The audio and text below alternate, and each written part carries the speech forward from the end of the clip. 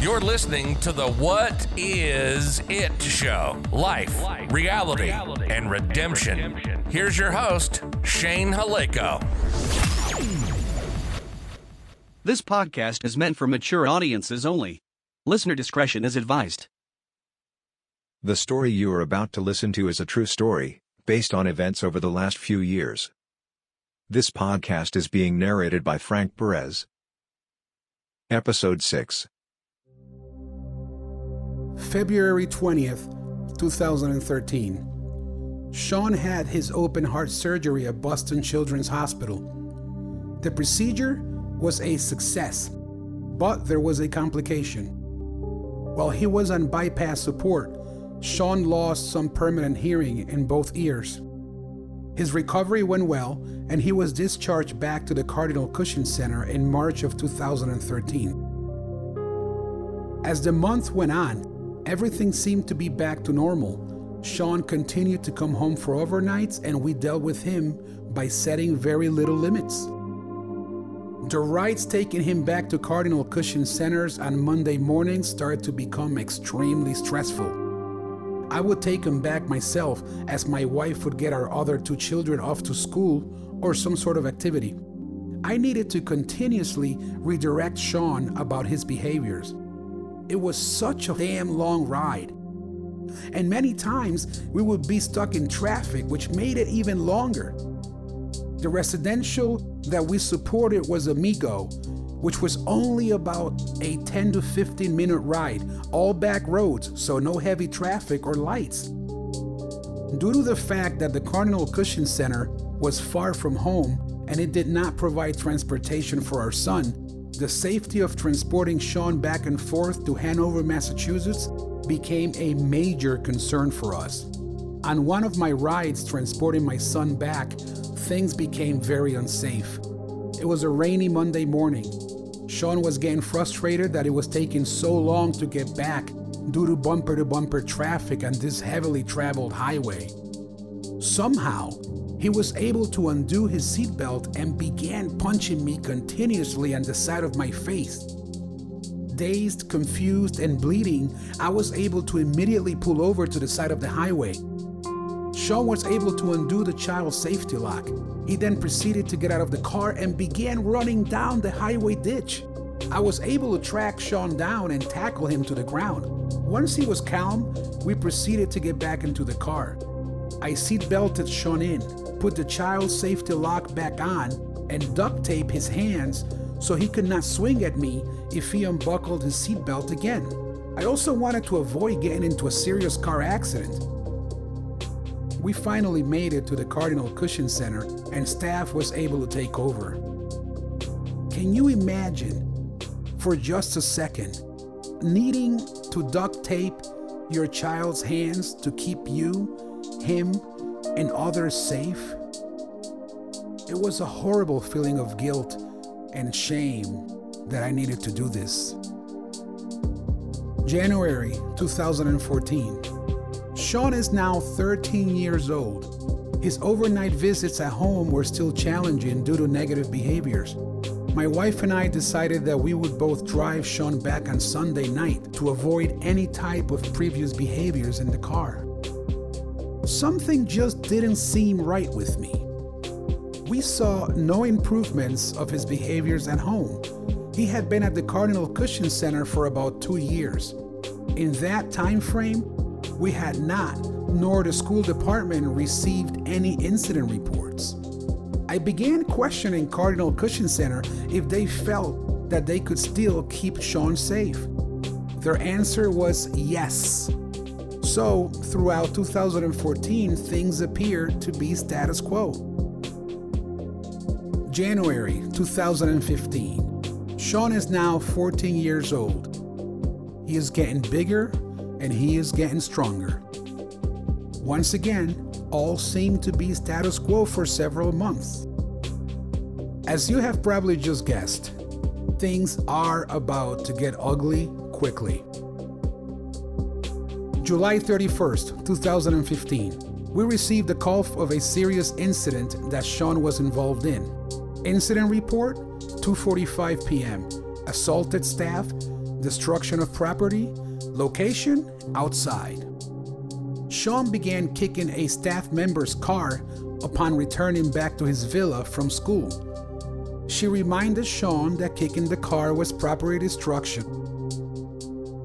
He called her a bitch and began running towards her. How is he able to run towards a staff member? Where is the other staff? And why is Shawn in charge of this situation? She put her hands up in a safety stance, see, good luck with that, and began walking backwards as Shawn was approaching her. Shawn grabbed a hold of her left hand, squeezed it tight, and wrung it. Staff intervened so she could get away. As she was doing so, Shawn was still chasing her. She managed to get down the hill away from Shawn. She was sent to a nearby walk-in clinic. Shawn had broken her left ring finger. August 14th, 2015, 3:30 in the afternoon. Elopement off campus, walking in the middle of the road, assaulting staff, police support required. August 17th, 2015, just 3 days later, also at 3:30 p.m. Elopement off campus again, assaulting staff, and once again, police support required. September 2015, my wife and I met twice with the Cardinal Cushing Center team. Our biggest concern was, can you keep not just our son, but others safe when Shawn escalates out of control? On both occasions, their answer was yes. October 15th, 2015, 3 p.m. Outside parking lot. Assaulting staff, destruction of property, throwing objects, police support required. During this particular incident, Shawn was able to overpower staff while being restrained. Police support was needed to assist staff with restraint. Shawn was then put on a stretcher in an ambulance and was hospitalized at South Shore Hospital. October 15th, 2015, 9:15 p.m., South Shore Hospital parking lot. Assaulting staff, destruction of property, threatening staff, throwing objects. My wife and I went to the hospital to check on Shawn. The staff member stated that since he appeared safe, he was being discharged that night. I questioned the staff member, who was also the house manager. Did she think it was safe to drive Shawn back by herself in the van? She stated that she felt Shawn was safe and no other staff would be needed. I did not have a good feeling about this due to the previous incident when police support was required. So we decided, my wife and I, to hang back a bit in our car. After several minutes, my wife's cell phone was ringing. She picked it up and all she could hear was staff screaming and Shawn yelling. We were able to find the parking lot that they were located in. As we got there, we could see Shawn punching staff in the face and pulling her hair. When Shawn saw us, he began to calm down. She made a call to the Cardinal Cushing Center that she needed more support for transporting Shawn back. Once staff came, we said our goodbyes, and Shawn was taken back to the campus with multiple staff support in the van. October 18th, 2015, 10:35 a.m. Assaulting staff, eloping off campus, police support required. Somehow, Shawn was able to make it to the busy intersection of Route 53. Staff followed him and finally caught up with him at a Mary Lou's parking lot. I still don't understand why hands were not placed on him to avoid this extreme dangerous incident. Police support was called as staff struggled to keep Shawn safe. When police arrived, Shawn became aggressive towards them, throwing his sneakers at them and making verbal threats. Police warned Shawn that he would be tased. Police were able to get Shawn under control using pepper spray. They cuffed him and stuffed him in the back of the police cruiser until the ambulance arrived to transport Shawn to South Shore Hospital. The multiple hospitalizations, elopements, assaulting staff, property destructions, and the need for ongoing police support continued until July 1st of 2016. Shawn was hospitalized. The Cardinal Cushing Center admitted that they could not keep Shawn safe and improperly discharged him from their program. Due to the Cardinal Cushing Center discharging Shawn without following the proper protocol, we were in an extremely difficult situation. As Shawn remained hospitalized, he was pumped up on heavy medication. At times, due to the medication, he was barely able to speak when we would visit him. My wife and I really needed to get him out of the hospital. He was not receiving the proper treatment or education. This violated his human rights, and the school department was at fault for not providing Shawn the education as described in his Individualized Education Plan, or IEP, which is a legal document.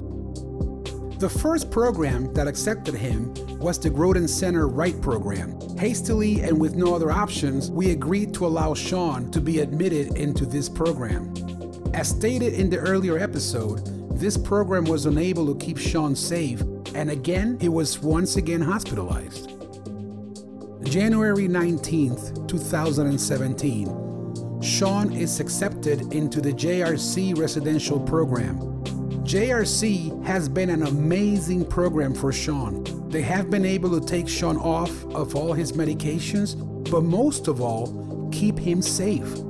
Finally, our prayers were answered. There have been no more elopements, no more police involvement. Shawn is now thriving as a young man. On September 24th, 2019, our other son, Shane Jr., who is studying in Boston to become an attorney, did an amazing job presenting Bill H-132 in front of Mass legislators at the Boston State House. His main point was that nothing has changed since this bill was denied back in 2016. Without this bill, thousands of other families will continue to go through the same challenges that we faced on a daily basis. The bill, in summary, states this. Section 1. Notwithstanding any other general or special law to the contrary, the public school department shall put 24/7 residential treatment placement and/or out-of-school district placement in the individual's IEP once it has been determined by the professional mental health care facility that he or she is eligible to receive treatment at a 24/7 residential treatment facility and/or out-of-school district placement. This IEP shall be held within 10 days once it has been determined by the professional mental health care facility that he or she is eligible to receive this needed treatment. The parents and/or guardians will be involved in the selection of placement for their child, then will have the final authority as to which residential treatment placement and/or out-of-school district placement their child will attend upon acceptance from the residential treatment placement and/or out-of-school district placement. Once Bill H-132 is passed into law, the unsafe journey that our family has endured will hopefully not be experienced by other families. Shane Jr.'s presentation was spot on to the point that we were invited to meet with the Madam Health Secretary, along with our state rep, the next day, September 25th, at the Boston State House. She stated to us that she supported this bill and would have her department review it and make any changes so that this bill would become law. She stated that either she or someone from her department would be in touch with us shortly with the follow-up. After a few weeks went by, we still did not hear back from Madam Health Secretary or anyone from her department. Shane Jr., myself, and our state rep reached out to Madam Health Secretary and her department for a follow-up. We never received a response. Without the support from Madam Secretary, Bill H-132 did not pass in 2020. It failed again. We were disappointed and taken back that neither Madam Health Secretary or her department did not deliver as stated. We, the taxpayers that pay her salary, deserve much better support and not just lip service. We want action, and we want it now. Why would she have us take time out of our day to meet with her and not to do anything that she stated she was going to do in that meeting? Moving forward, we are in the process of having our state rep and his department, along with legal advocates, review the wording of Bill H-132 with the expectation of submitting it in 2021 for it to pass and go into law. This podcast series is to bring awareness and to hold our state legislators accountable. You will be able to sign the petition supporting Bill H-132 that will go directly to our elected officials who have the full ability to pass this bill into law. There will also be a link provided allowing you the ability to follow the journey of Bill H-132. Together, as a unity of one, we have the power to make this happen. We really do. And that is what it is. This podcast series is dedicated to my beloved cousin, Scott Capolino, to whom I was able to seek his calm voice of reason during a very traumatic time in my life. May his soul rest in peace. May 5th, 1969 to June 9th, 2019. The details and accuracy of these events are to the best of our knowledge. Any discrepancy in terms of time and/or dates are not intended to mislead the listener. These stories are true and officially documented.